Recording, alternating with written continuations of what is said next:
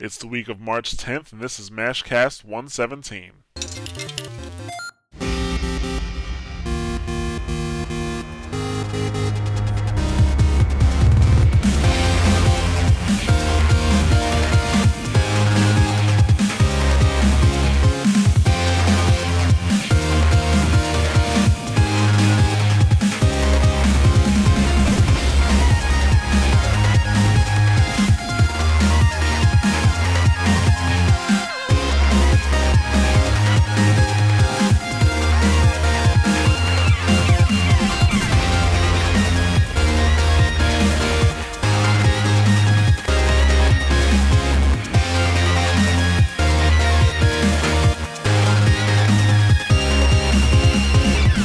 Hello and welcome to another episode of the Mash Those Buttons MashCast. I am Jarrett and I'm here with Nick Zelenkevich. Hey, how's everybody doing?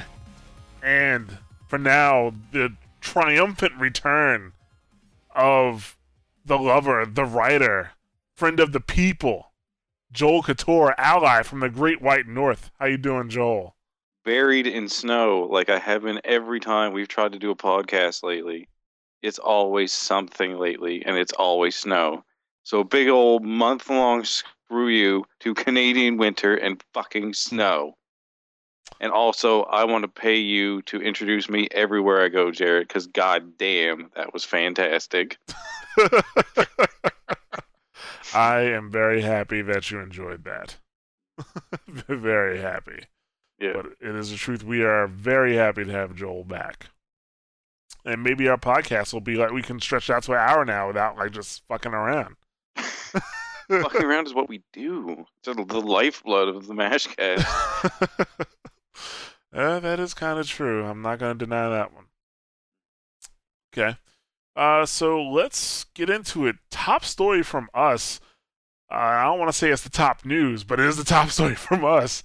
The one that hits the nail for us is this article from GamesIndustry.biz. EA says that there was no damage done to the Battlefield franchise over technical issues. You know, those technical issues they're still dealing with right now, like, I don't know, netcode.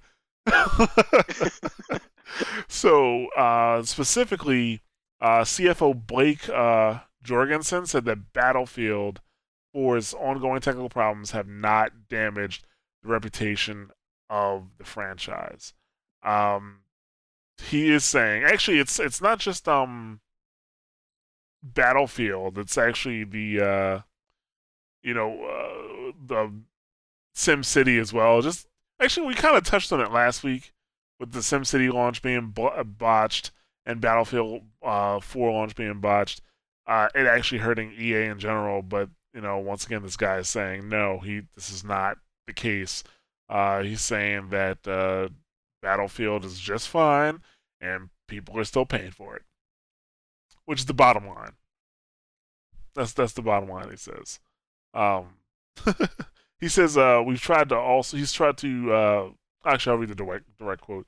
We've also tried to provide extra content to the consumer to make sure they keep coming back and playing the game, and we're finding that it's working very well. I don't see that there's a huge damage issue here. I think for us, it's making sure that we're providing great gameplay for the consumer, and we'll continue to do that. I'm not sure if he's fully aware of what's actually happening, because no matter how much content you push out, if you have netcode issues, that's going to diminish your gameplay. So I don't know who he's trying to fool here. Maybe the investors, but aren't they're in trouble for that now anyway? Trying to fool their investors. Actually, is it a group of investors or just one? I think one is suing them for saying that they made false statements regarding Battlefield. It's a class action lawsuit from one of its own investors, so I'm not quite sure how that works. Well, it's class action. I guess other people can join it, and that's the important part. Yeah. The reason why Nick and Joel are so quiet is because they completely 100% agree with me on this topic. Well, I kind of wonder. But I mean, I know that Battlefield 3 wasn't as plagued as Battlefield 4 has been. But I wonder if maybe he thinks like people already have shat on EA enough that the last 2 years running they've got that worst company in America vote that they've done very, very well on or very poorly on, depending on how you look at it. Like you pointed out, SimCity was a complete, just disaster. Right. And so to a degree, it's almost like it can't get damaged because it's already damaged. They can't get, they've already kind of bottomed out that, the game is in a a very, very bugged state. But as he pointed out, people are still playing. People are still trying to play. It does have its fans. Of course, they And are still trying to play because they paid for it. Yeah. We just said it at the exact same time. Every now and again, I still boot up Rage to see if anything's changed, to see if I can possibly play it now. Yeah, but every time the answer is no, Nick. The answer is fucking no. No, I'm not saying it's not, but that's a valid thing. And as far as he's concerned, if you're booting it up every so often, then you count as somebody still playing the game. So I wonder if he considers the fact that these people will, now that they know better, aren't going to want to play it again the next time, or aren't willing to be part of like a $60 experiment on will it work this time. Like I'm excited for a new SimCity release to see if it does really poorly, or if gamers are the morons they can be sometimes, and that they'll all trip over themselves to buy it again. Well, actually, one of the reasons why I don't have Titanfall right now is because of these large releases that EA keeps fucking up. Now, luckily for them, Titanfall had minimal problems. I would say within the acceptable range of having problems on launch day. They had. But the reason I don't have it right now is because I am still going to wait a few weeks. Actually, I might wait until after, because it comes out on the 360 on the 25th, and I think it's released in the UK on the 28th. And the entire infrastructure for Titanfall sits on Microsoft servers. The entire thing for PC and Xbox. And I want to make sure that when I have the game, I can play it. But yeah, these launches have affected my decision not to buy Titanfall right now. Yeah, I don't blame you. These big online launches lately, any game that relies on an infrastructure like that, I don't want to touch during the first couple weeks. Like, it's bad enough lately with like with the 360 system, how many of those were freaking faulty, and how many problems are with system launches. Yeah, that I still don't really want to get into like buying a system on launch. Like this, now the games are getting into having those problems. Like it just, I don't know. I don't want to touch these things nowadays. I want to hold out and see if things work. And I'm wondering how many people are doing that. And if the problems don't get any better, how many more gamers are going to do that? But for Titanfall, though, I mean, it launched on PC, but it only launched on the Xbox One as well. And there's not as many Xbox Ones out there as there are 360s. There's not as many copies of Titanfall out there as there are of Battlefield 4 because it plays on more platforms. So to that degree, the degree of difficulty is a little lower there. They don't have to they don't have to maintain as much infrastructure to support that. Oh, that's true. But I'm not taking my chances. I am not taking. You think as many people bought SimCity as did Titanfall? Could be. Actually, yeah. I'm gonna say no, and that answer is right because I said it. But honestly though, I don't think so. Like SimCity is awesome and all, but SimCity is no, it's no Titanfall. Titanfall is going to be one of the biggest releases this year. Titanfall is going to actually help the Xbox One. So I don't think SimCity is touching its numbers, to be perfectly honest with you. Well, let me see here. Immaculately honest. What are you looking for? I'm trying to figure out how much is Titanfall and SimCity sold. Oh, well, Titanfall's been out for less than a week. Yeah, but still at launch, how many users were trying to get in on SimCity that they crashed the servers at that time? That's very true. I don't think they probably didn't release those numbers. I want to say they did, because didn't they say how many people? That was what they had to stop selling the game because too many people had bought it and were trying to get in.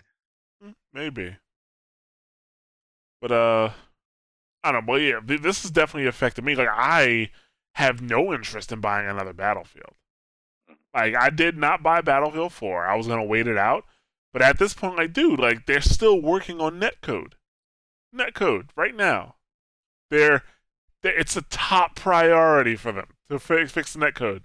It should have been a top priority to have the netcode working before the game came out in the first place. So yeah, I mean, no damage to the Battlefield franchise. I know people who have been longtime fans of the Battlefield series who are now like they're I don't want to say they're not fans of the series anymore, but they're not playing Battlefield. Some of them are playing Titanfall, some of them are playing Call of Duty. Others they're not playing Battlefield, and it's probably going to hurt them on the next go round when people want to go to buy Battlefield. Even though I don't think they've announced a new Battlefield for this year. I think Battlefield runs on a 2-year cycle.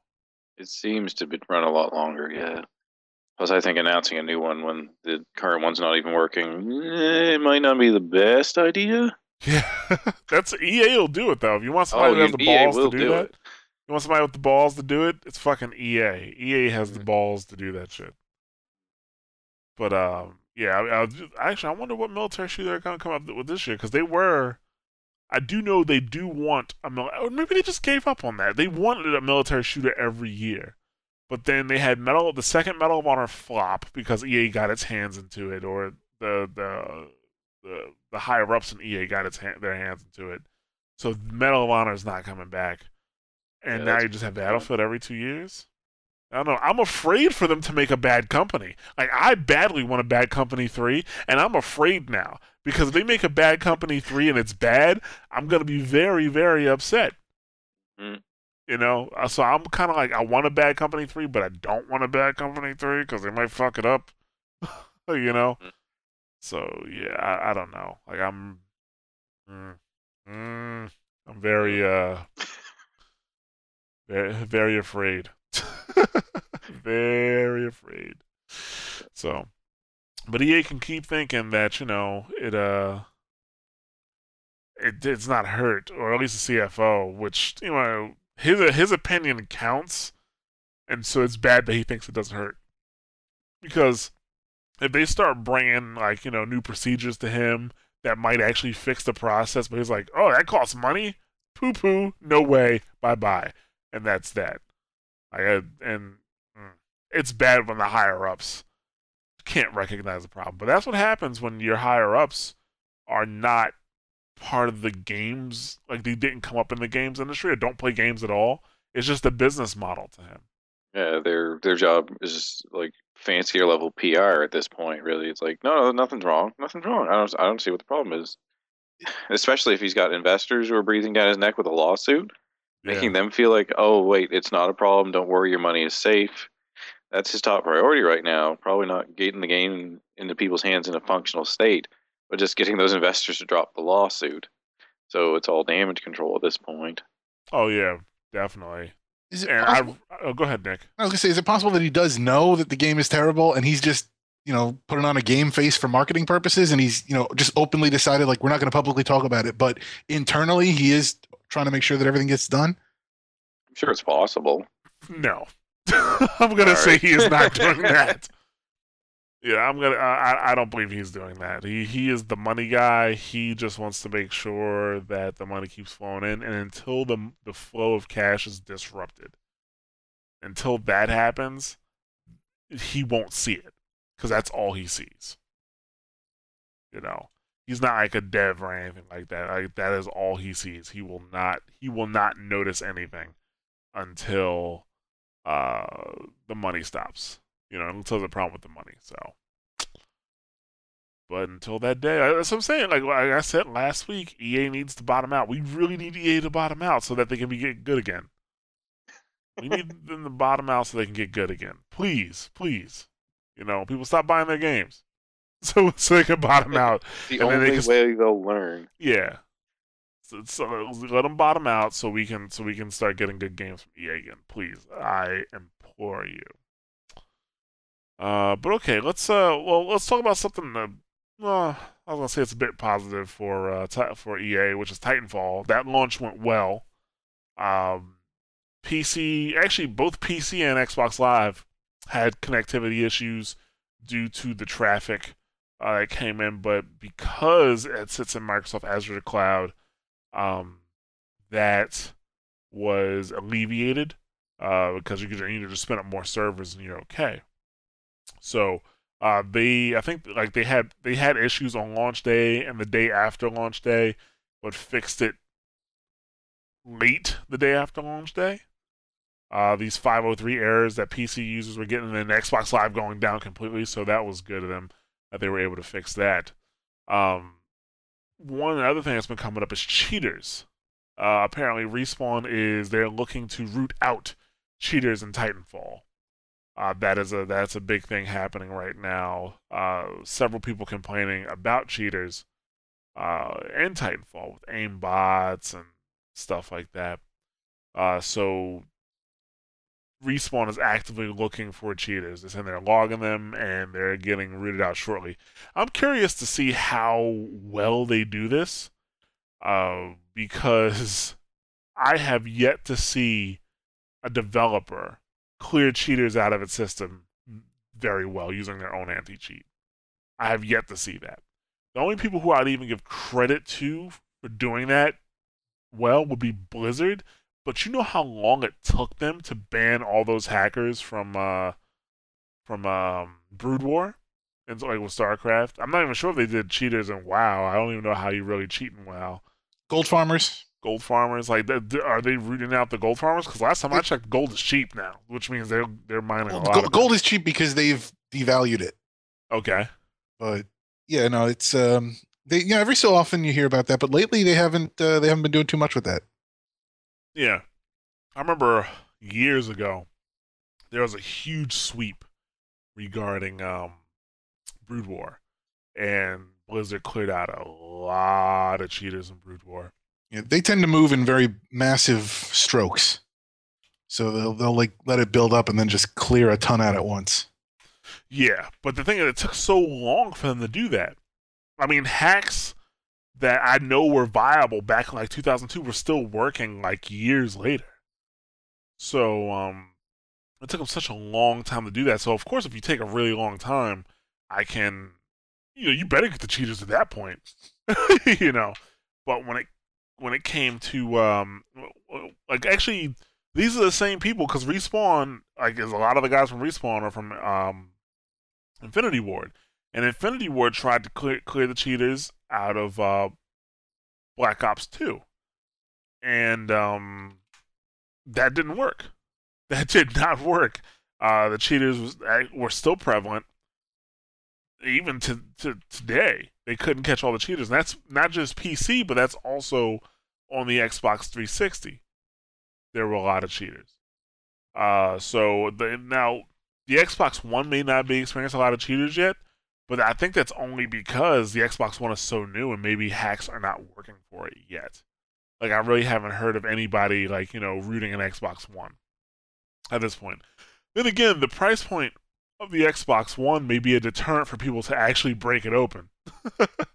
Because they're like, I just paid $500 for this thing. I'm not fucking hacking it. But yeah, I haven't seen anybody, hack an Xbox One yet so they can hack their games. But yeah, there is one way, and I guess the reason I picked this article, there is definitely a way to alleviate this problem. Actually, there's a way to alleviate problems with server load too, and that is to allow dedicated servers. And I mean true dedicated servers. I'm not talking about like what Call of Duty offers now, what Battlefield offers now, where you can get dedicated servers, but you can never get the server files. Like, you can have a host put servers up for you. Actually, I think with Titanfall, you have to go through Microsoft. Like, it has to be in the Microsoft Cloud, your dedicated server. So you can have your dedicated server, but you can never pull the files down yourself. You can never make your own dedicated server. And the reason why that's so important versus having regular dedicated servers is that one, what used to be huge was clan servers. I want to say back in the day where we're talking. Actually, I mean, Counter-Strike, they still do it because you have the dedicated server files. But you'll get more servers up than probably what they're offering right now because of the huge community and the community who put up the servers themselves. Also, when you give the community the server files, it allows them to make mods, put up mods specifically for anti-cheat. Like I remember when Valve came out with VAC, and everybody was kind of happy, and then we realized that VAC sucked. VAC never worked. VAC caught some people doing some stupid shit, but like the important stuff, it never caught it. Like if you saw a guy spinning around in a server, shooting in every direction, VAC might catch that person's hack. Might catch the person's hack.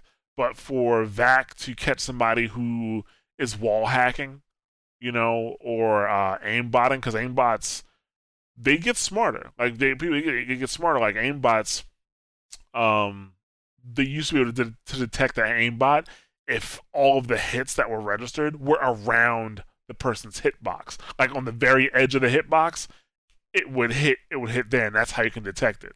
You understand what I'm saying? Are you following me? Yeah, no, I'm just surprised it would do that on the edge of the hitbox. I would think, like, why wouldn't it aim more dead center?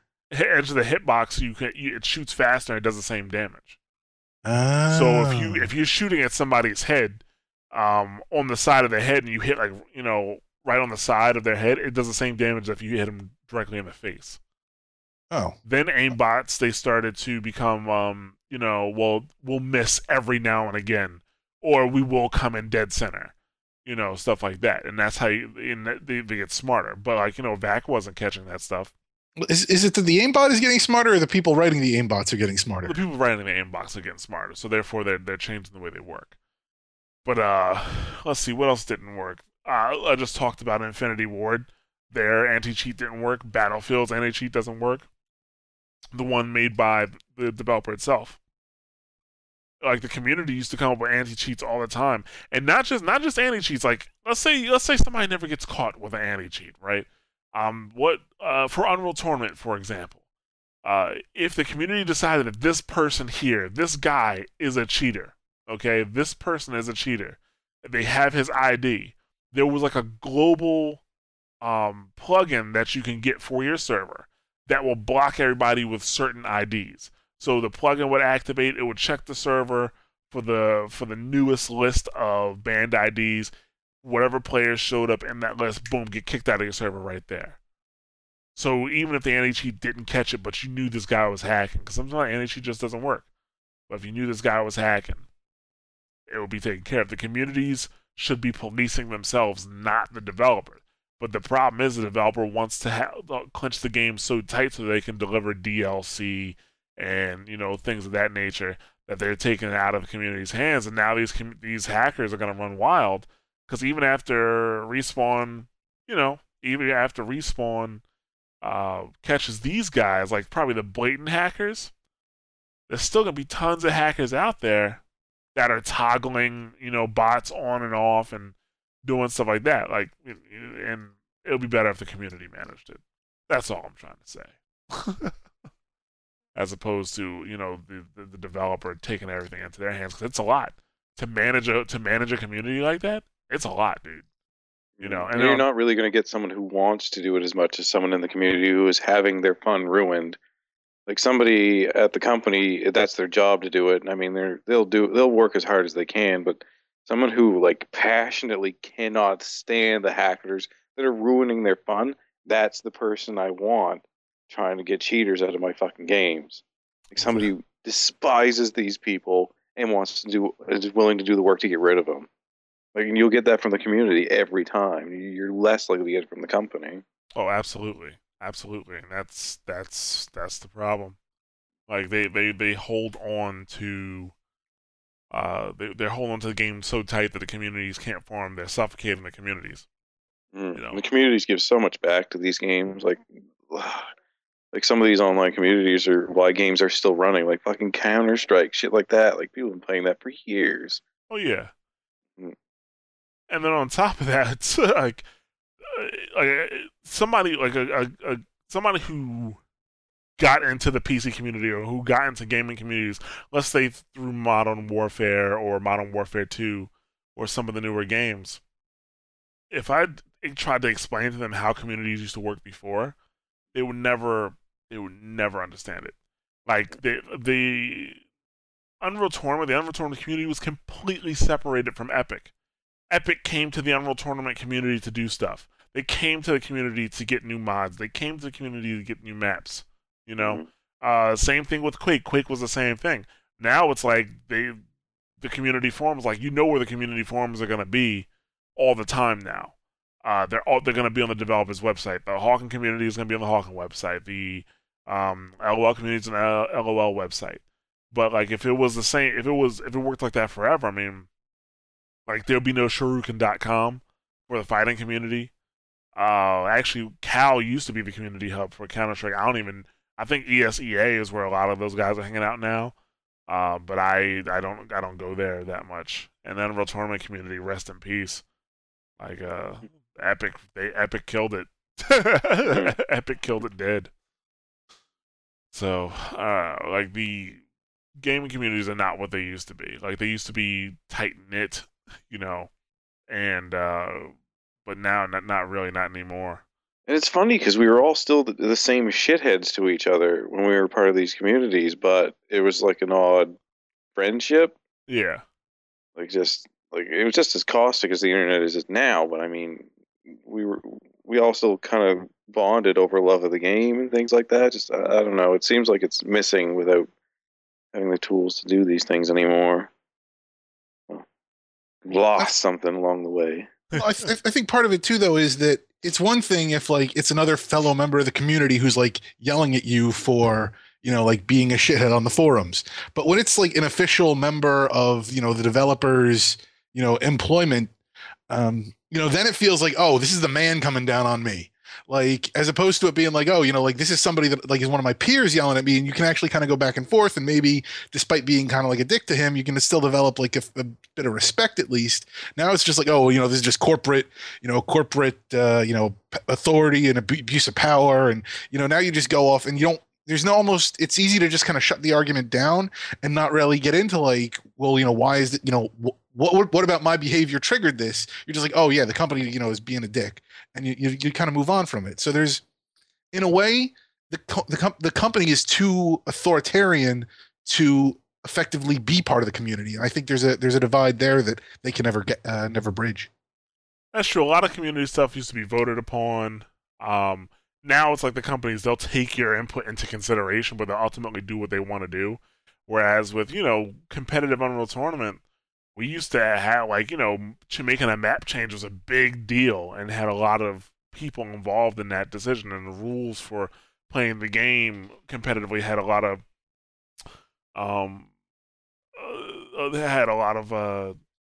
people involved with that as well. But yeah, you don't get that anymore, and I don't know if it can ever go back to being that because people aren't going to be used to it. Like, what do you mean Epic's not going to tell us what to do now? Or what do you mean Riot's not going to tell us what to do? So yeah, it's sad. It really sad. Like, gaming communities aren't what they used to be. Is that fundamentally maybe the solution to all this? Insofar as, I mean, right now the community that exists there are still holdouts from the old guard that remember when we ran the communities, and it wasn't under the boot of the developers and whatnot.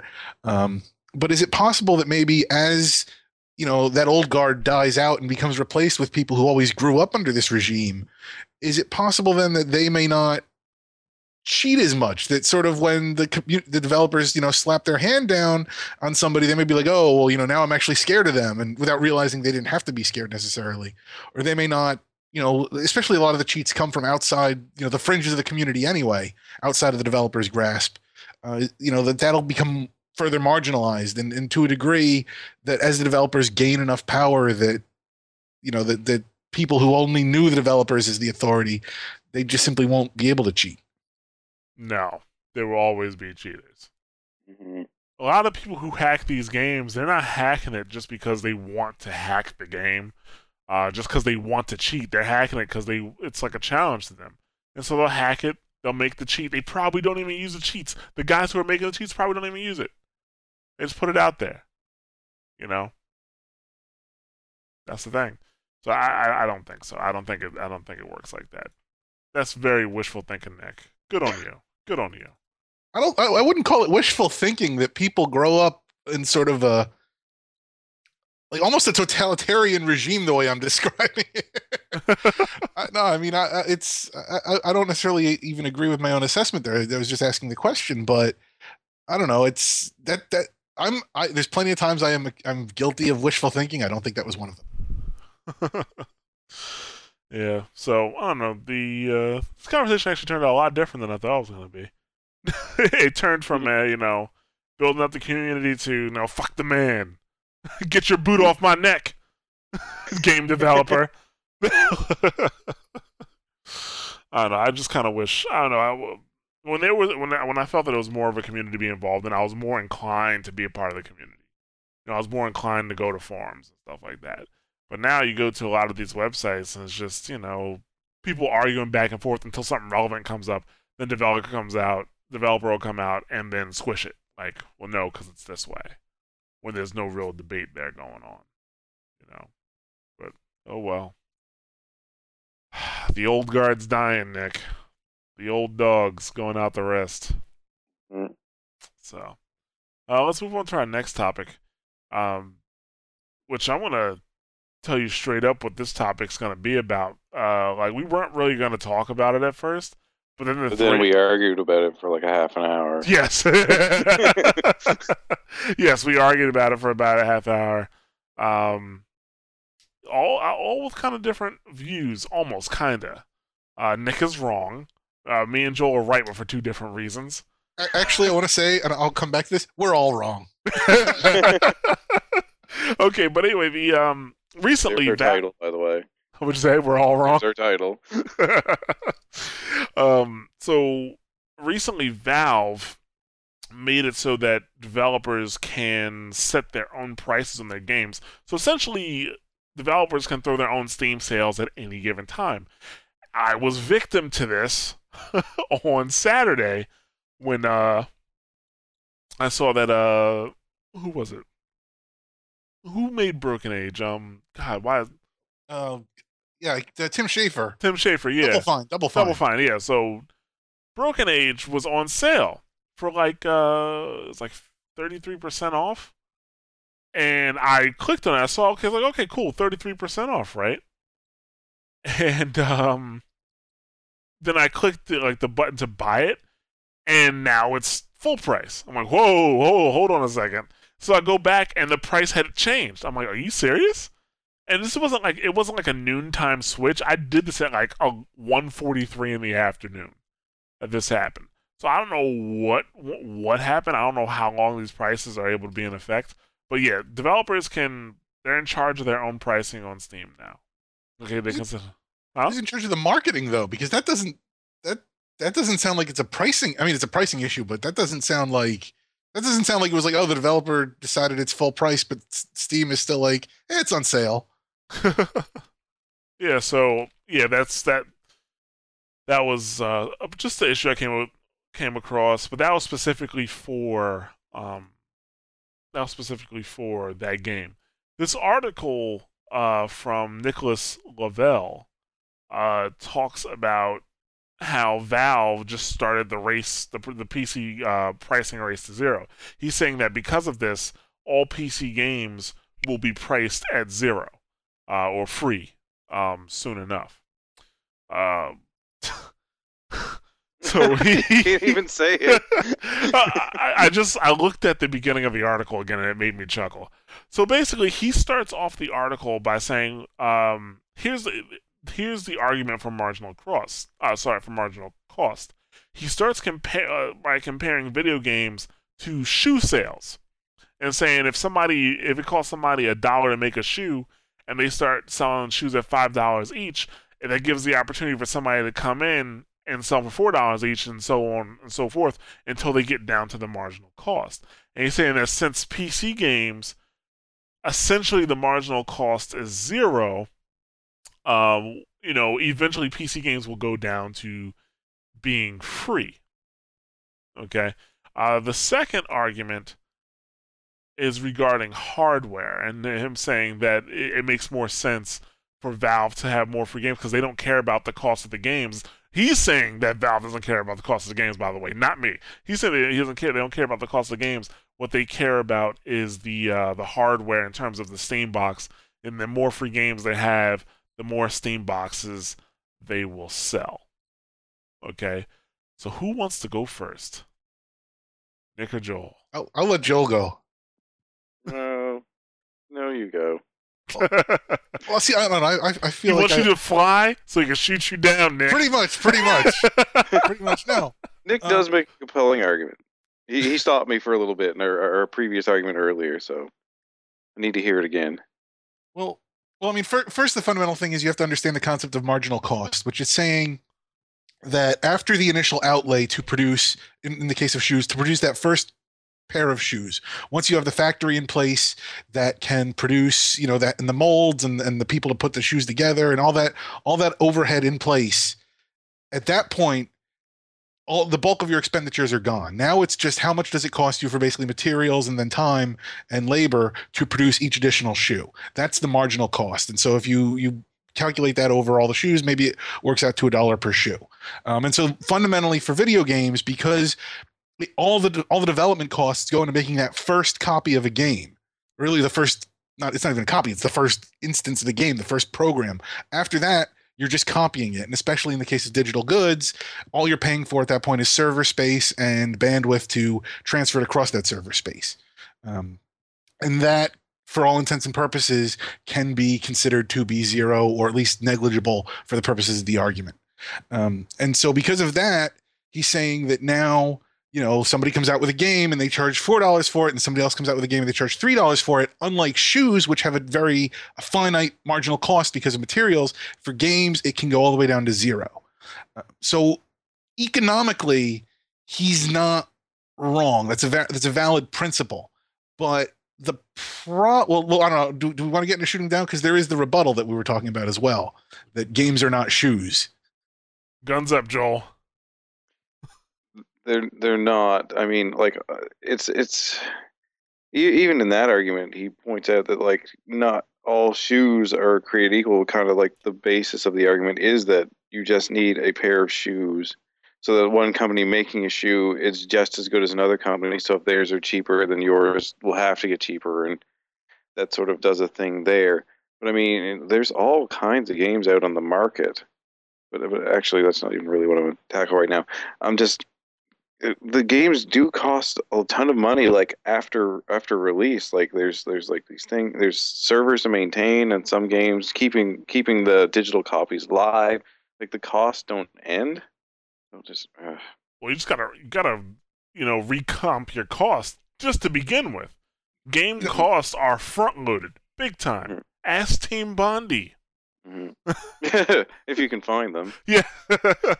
I just want to point out, to tie this back to our last topic, if games would let the communities run the games after release, they wouldn't have to worry about as many of these back-end costs.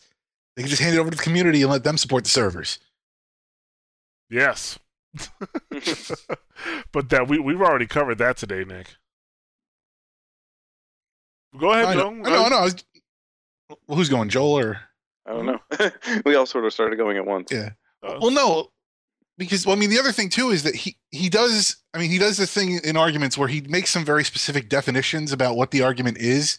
And as far as he talks about, like, well, first off, he's not talking about AAA games, because those, AAA games oftentimes come out on disc and, have boxes, and they have a very physical product that requires marketing. So they can't have that race to zero because they, like shoes, have a material cost. So you're already not talking about AAA games. He also says he's not counting marketing at all, because again, that's another sort of variable cost that differs from game to game. So what game is he talking about then? It seems like he's almost talking about an argument that he actually uses to support his argument. It sounds like really he's talking about like games for iOS and Android, where there's not a lot of, there's not, even then some of the bigger ones there have some marketing, but generally a lot of the games on iOS and Android, they're released as free to play, because it's an online environment. Well, exactly. They're terrible. I mean, the quality is negligible in that case. So at that point, you can't really distinguish between any one free to play and any other free to play game. And he even talks about how Apple, intentionally kind of like manipulated this market because they didn't care about the cost. They just wanted a bunch of free software because they're a hardware vendor and they know that free software, regardless of its, suckitude, I would like to point sells out. units. I'd like to point out that article he pointed to was from January of last year. Another article just came out recently stating that one of Apple's largest revenue generators right now is the App Store, and it's growing. So he's wrong, just like you, Nick. Go ahead. Sorry. Go ahead. No, I'm not. I'm not defending him. I don't know what I'm doing. Yeah, you didn't really sound like you was defending him anymore. No. It sounds like we were all sort of coming around at the same conclusion. Like the market he's talking about. I'm not. Is he just talking about phones? Like games on, like iOS and Android games are just going to stay free? Because I guess I don't know. There's always going to be these shit games on it. I mean, if that's your only competition, it's a garbage game, but at least it's free. I don't know. He seems to think that Valve is moving into the hardware sector with the Steam box, and what they're going to want is a large number of cheaply available free-to-play games. So when people get their Steam box, they can plug it in and say, "Holy cow! I've got this huge library of games that cost me nothing. So therefore, my Steam box is better than my PS4 and my Xbox One." But it's hard to make. I'm sorry. What he fails to realize is we literally just had this happen with the Ouya, and nobody cared. It's Nobody true. cared. Well, you had to buy an Ouya. Most people have a phone already. I mean, I have a phone because I need to call and receive texts. Oh, hey, I can put some shit games on here. What the hell? Might as well. I would never, ever buy a friggin' phone that I didn't need so I could play a phone game. There's no game that's going to be moving these systems. So if the Steam box, if he's suggesting that Steam will move these systems by releasing tons of these like zero cost games, no, that's not going to happen. I'm not going to buy one to play shitty phone games just because they're free. I don't care if there's a million of them. I can download emulators of decent games on the internet if I was going to go down that road. Right. If anything, isn't his article sort of a warning to Steam? Like, you've seen the App Store and how filled with crap it is, and allowing developers to name their own price. If you wind up with a large number of terrible games, those will chase to zero. Because the one other thing is, games are differentiated by their quality, and good games, people will pay for good games. Yeah.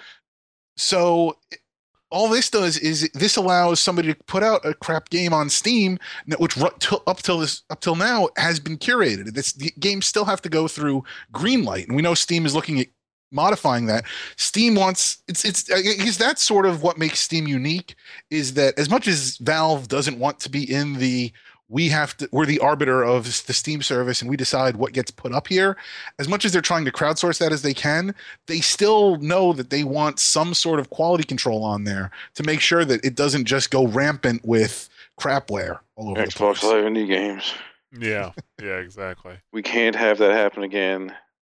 And we see an end to the massagers and really shitty fucking, oh my god. I still look at that thing every week because it is pure hilarity. What gets released when there's no gatekeeper watching things. Everybody gets in. Mm-hmm. Yeah. Now I agree with your points. And actually, now that Nick's starting to come around to the right point of view, I'm agreeing with Nick too. Well, but okay, go ahead. I just want to say he's not wrong, but his argument is so narrowly defined. Like technically, logically, his argument is correct, but in the greater world, no, he's wrong. No, technically, his argument is correct. Logically, he's wrong. It touches on such a small subset of games. It's just like, why are we even talking about? Well, one thing he's comparing like sneakers or not sneakers, but shoes. But let's say he's acting. Well, first of all, games aren't shoes. But second of all, games don't have competitors like other markets do. Like, let's talk about like Nike versus Reebok. Nike is a competitor to Reebok. However, Valve, or let's say Irrational Games, isn't a competitor to Bethesda. It doesn't work like that with games. Most games do not have competitors. Like, I don't even know if I would call Activision and EA competitors. I mean, technically speaking, they are, but nowhere near the level of Nike and Reebok or Sony and Samsung in terms of electronics. It's just not at that level. I mean, what happens, like, if you were a competitor, if EA and Activision were competitors, it would be like, if it would be Battlefield versus Call of Duty, and if Battlefield didn't hit Call of Duty numbers or vice versa, one of those games would be a failure. But you know what happens when Call of Duty comes out? People just really shit around Call of Duty. Like, you don't have to directly compete with other video games. Like, when big games come out, sometimes people buy both games in the same month. Sometimes people buy the one game they really want, and then a couple months later they'll buy the other game. So everybody's still making money. They don't have to race to zero, I guess is what I'm trying to say. They don't have to have the lower price. If that was the case, we'd be in a price war right now. Games would not be coming out at 60. All games coming out at $60. That means there's no they're not really competing with each other. You could argue that we are in a price war, though, because developers want to raise that $60 price, but they know that there's pressure that they can't. Publishers want to raise that $60 price because they're greedy assholes. Exactly. Well, that's how the market works. Somebody wants to sell something, they want to sell it for as much as they can. People want to buy something, they want to buy it for as low as they can. And when everybody kind of agrees, like, this is a terrible price, that's how much it sells for. Yeah, but that's different. It's not the same thing because they know they're on the cusp. Like, they can't raise the prices anymore. Activision is brilliant because they got you paying $120 for Call of Duty a year. Okay, don't mistake that. Like, they do have you paying $120 for Call of Duty a year. All right. So, yeah, but like they found a way to sneak around getting more money out of you, and other publishers with the DLC. But they know if the next generation, the next gen consoles, or this gen of consoles now, it's not next gen anymore, would be in trouble if they said, "Oh, the game's $70 now." And that's unless you're in Canada. Yeah, and the rising cost of games is not about competition. It's about out of control budgets and not being able to manage teams properly. That is a whole different conversation. That's not competition. Competition drives prices down, not up. So everybody's saying, I think $60 is good. What do you guys think? Yeah, sounds good to me too. Let's do that. That's what's going on. Or as soon as somebody gets away with selling the game for $65, everybody's selling it at $65. Mm-hmm. They're not competing with each other. And that's why his argument falls flat to begin with. There is no race to zero. You're not going to have, one indie developer saying, "Oh, well, this game has come out on the same day, so I need to have a lower price." No, they're not going to do that. It's not how it works. But that's the thing. The race to zero exists when you start looking at like subgenres where like my free Flappy Bird clone is up against your free Flappy Bird clone. That's not competition. That's like, I hope you get money, I hope I get money, because we didn't do shit for this. I don't. Well, I think the problem is you're being very generous, and I hope you get money, because if I'm making a Flappy Bird clone, I'm the only one that wants the money there. Mm-hmm. I really don't care about you. If you're making a Flappy Bird clone, you probably also have a Mario Brothers clone. You're just throwing fish lines out there and hoping to catch somebody. Exactly. Mm-hmm. That's all you're doing. Exactly. I don't think you're putting your rent on that. I hope not. It's a freaking Flappy Bird clone. Yeah, exactly. Mm-hmm. But yeah, that's the thing. Like, there is no competition, and that's why I'm saying his argument completely falls flat. He doesn't know what he's talking about. His website's name is Game Brief. We made fun of this earlier. We made fun of this Briefs earlier. are underwear. Can I say underwear. Can I say why we're all wrong though? Why are we all wrong? Because we've been trolled, and not just in the original argument, but then also in the rebuttal. Because the very first line of the original argument is in chapter 3 of The Curve, which is his book on video game economics. Mm-hmm. So right there, it's all a marketing piece for his book. And then the rebuttal has the rebuttal by Chris Bateman is in my latest book, Chaos Ethics. So these are all just promotional pieces for their books. Well, Whatever, I wouldn't buy either. Thanks for promoting them, Nick, because I wasn't even going to bring it up. Oh. You just did exactly what they wanted you to do. You are a marketing tool, Nick. Now, how do you feel? Can we bleep that out? I don't know. We just argued everything. I wouldn't buy those books. I don't think anyone else will either. Yeah, because they're wrong. Buy my book. Why These Two Guys Are Wrong. By Jared Reddick. It will not waste your time. Chapter in any 1. way. They're wrong because I'm right. In Chapter 1. Chapter 2. I'm serious. Yeah. The rest is just 800 pages of lesbian porn. Yeah. I didn't regret buying it, but. Yeah. See, Joel, happy customer right there. I give the people what they want. Yeah, I would write a review on the Amazon. This book changed my life. Yeah. Fast and easy to understand. But okay, yeah. Let's move on from that. And Nick can sit in the cone of shame for marketing that for them. He's got nothing. He's got nothing. I'm looking at him. He's got nothing. It's one of those things I didn't. You didn't give $60 to the people who made Castlevania Lords of Shadow 2, so Nick, you can hold your head high.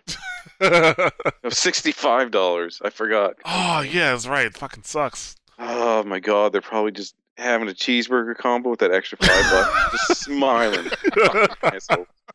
See, man, Canada, they get that good health care, but they don't get they don't get the good game prices. You got to break somewhere, huh? That Medicare money comes from somewhere. Yeah. Plus, your money's rubber, so right, it's rubber, right? Yeah, a freak. I was going to show you, but I guess you guys they have rubber money. Like that shit's expensive. They're afraid people are counterfeiting it. Nobody's counterfeiting this shit. It looks fake to begin with now. It looks like Monopoly money. It really does. I was playing Monopoly the other night and was like, God damn, you could easily mix these up. Oh well. Okay, so let's move on to our last topic, which is really going to be the Nick Zell and Kevin show because it has to do with World of Warcraft. So I'm going to be quiet now. Have a nice day. Okay, so I thought this was sort of I guess amusing to a degree.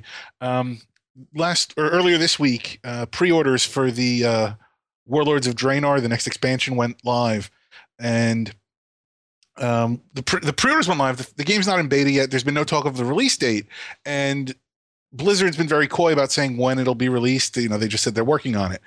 So when the pre-orders went live on the website, they said we plan to have this released in fall of 2014, and then the official fine print said game to be released on or before December 20th, 2014. So of course that immediately freaked out the fan base because they saw that as, oh, the game's getting released on December 20th, 2014. And Blizzard had to come out and be like, no, look, we just said on or before. We're going to get out before that. But people already had kind of started crying, bloody murder about that and all. And already there's been a lot of dissension within the community because it is kind of taking a while to get to beta. And especially at BlizzCon, when they announced the game, they kind of gave the impression, and one of the developers who's no longer with the company actually said, we're further along at this point in the expansion than we were at the same time in the last expansion. And that came out in September of 2012. So there's a lot of pressure on Blizzard to get this game out as soon as they can, and they kind of shot themselves in the foot by the wording that they used. If they had left it at fall 2013 or 2014, everybody said okay, they're looking to get out in fall. That's a very wide range of dates, and I think people would have been okay with that. But because and I guess the question is who put the wording in there? Because there's no specific provision, at least with U.S. marketing, that says you have to give a specific date by when the product will be available. And it's possible that it may have been some kind of international caveat, but whoever let that put in there, they didn't help their cause because it just gave the fan base sort of another position to get riled up about. The price of the expansion already went up $10 from the last one, so people were irritated about that. Wait a second. How much is the expansion? It's $50. Oh, okay. I thought the last expansion was like $50. No, they've been $40 up till now. Okay, gotcha. And so this one again, with the price of development going up, they increased the cost by $10. All right. So that so already that put a bad taste in people's mouth. Plus, saying you're going to have to wait till December.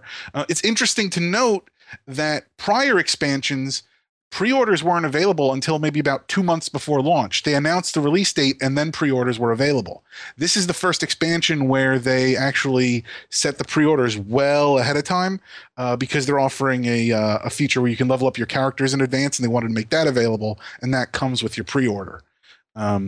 So it's not that they did anything wrong explicitly, but they kind of shot themselves in the foot and pissed off a lot of fans for no reason. I mean, everybody's still going to have time to calm down. It's going to be a long while before the game is released, possibly as long as having to wait till the end of December. But overall, it was just, Blizzard usually does well by their fans. I mean, they at least, they do make some mistakes and they tend to own up to them. It just seems that with respect to this expansion going forward, they've kind of been tripping over their feet more often than usual.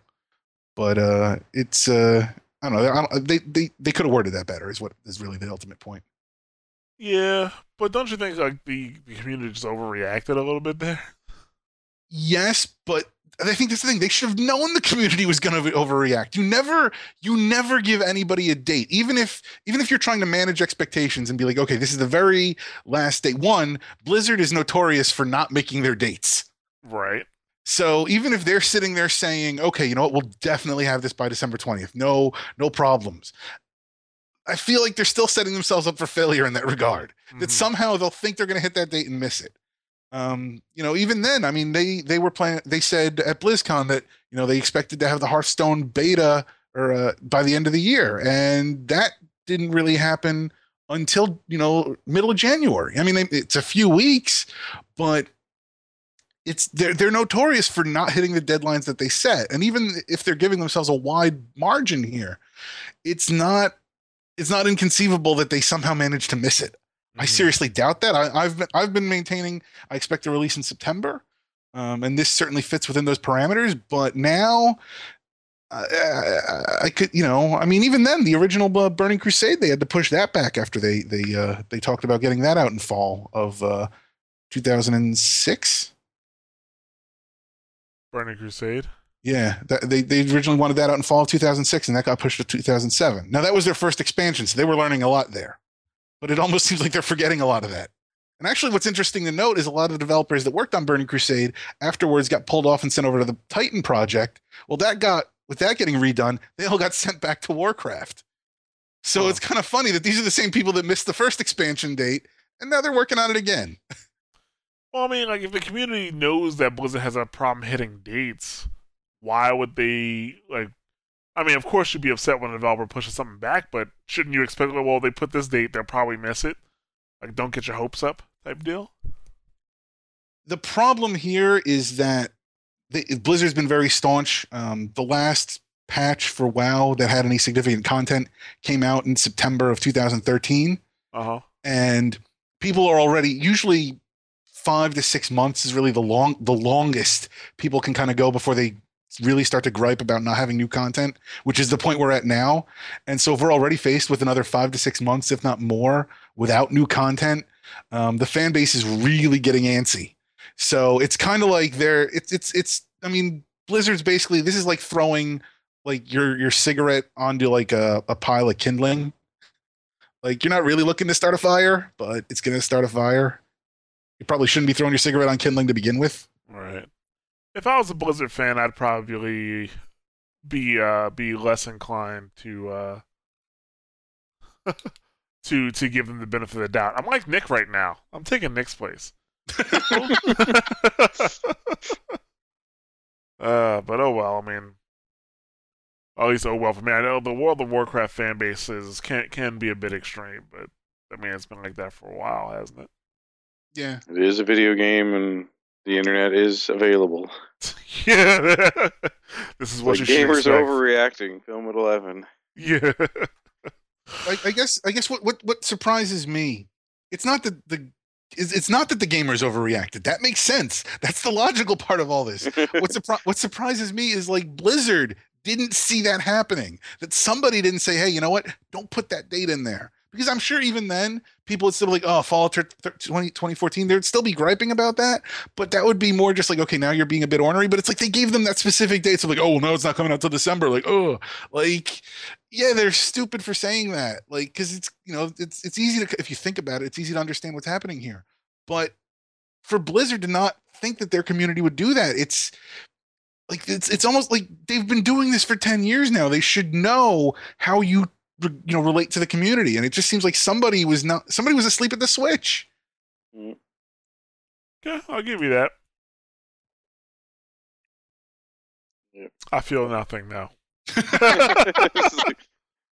Shouldn't have given them material to get mad with, I guess is what we're saying. Like, people on the internet get mad, guys. Don't make it easy for them. Exactly. Yeah. Okay. All right, well, that's going to wrap up the Mashcast for this week. Let's see what game's coming out next week. Metal Gear, your 2-hour pregame DLC coming out next week. Also, and I will be part of the problem because I'll probably buy it. If I had a PS4, I'd buy it. Yeah, because I mean, it's fucking Metal Gear. Yeah, there's no way I'm buying it on PS3. No way. No. Forget about it. Is Phantom Pain coming out on PS3? Maybe. It might be. Well, hey, I guess it kind of has to if this is coming out on PS3. Mm-hmm. Got Final Fantasy X and X2 HD Remaster. Unless you're on the Vita, then it's just the X HD Remaster. Whatever, that's the good one. Huh? Whatever, that's the good one. I don't know, man. X2 has its charm.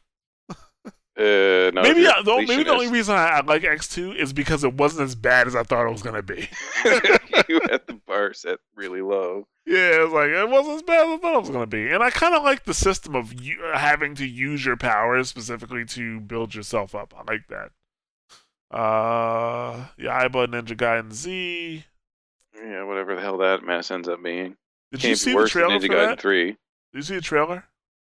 I'm afraid to after playing Ninja Gaiden 3. Physically afraid of it. I cannot believe I haven't heard somebody say something about the trailer.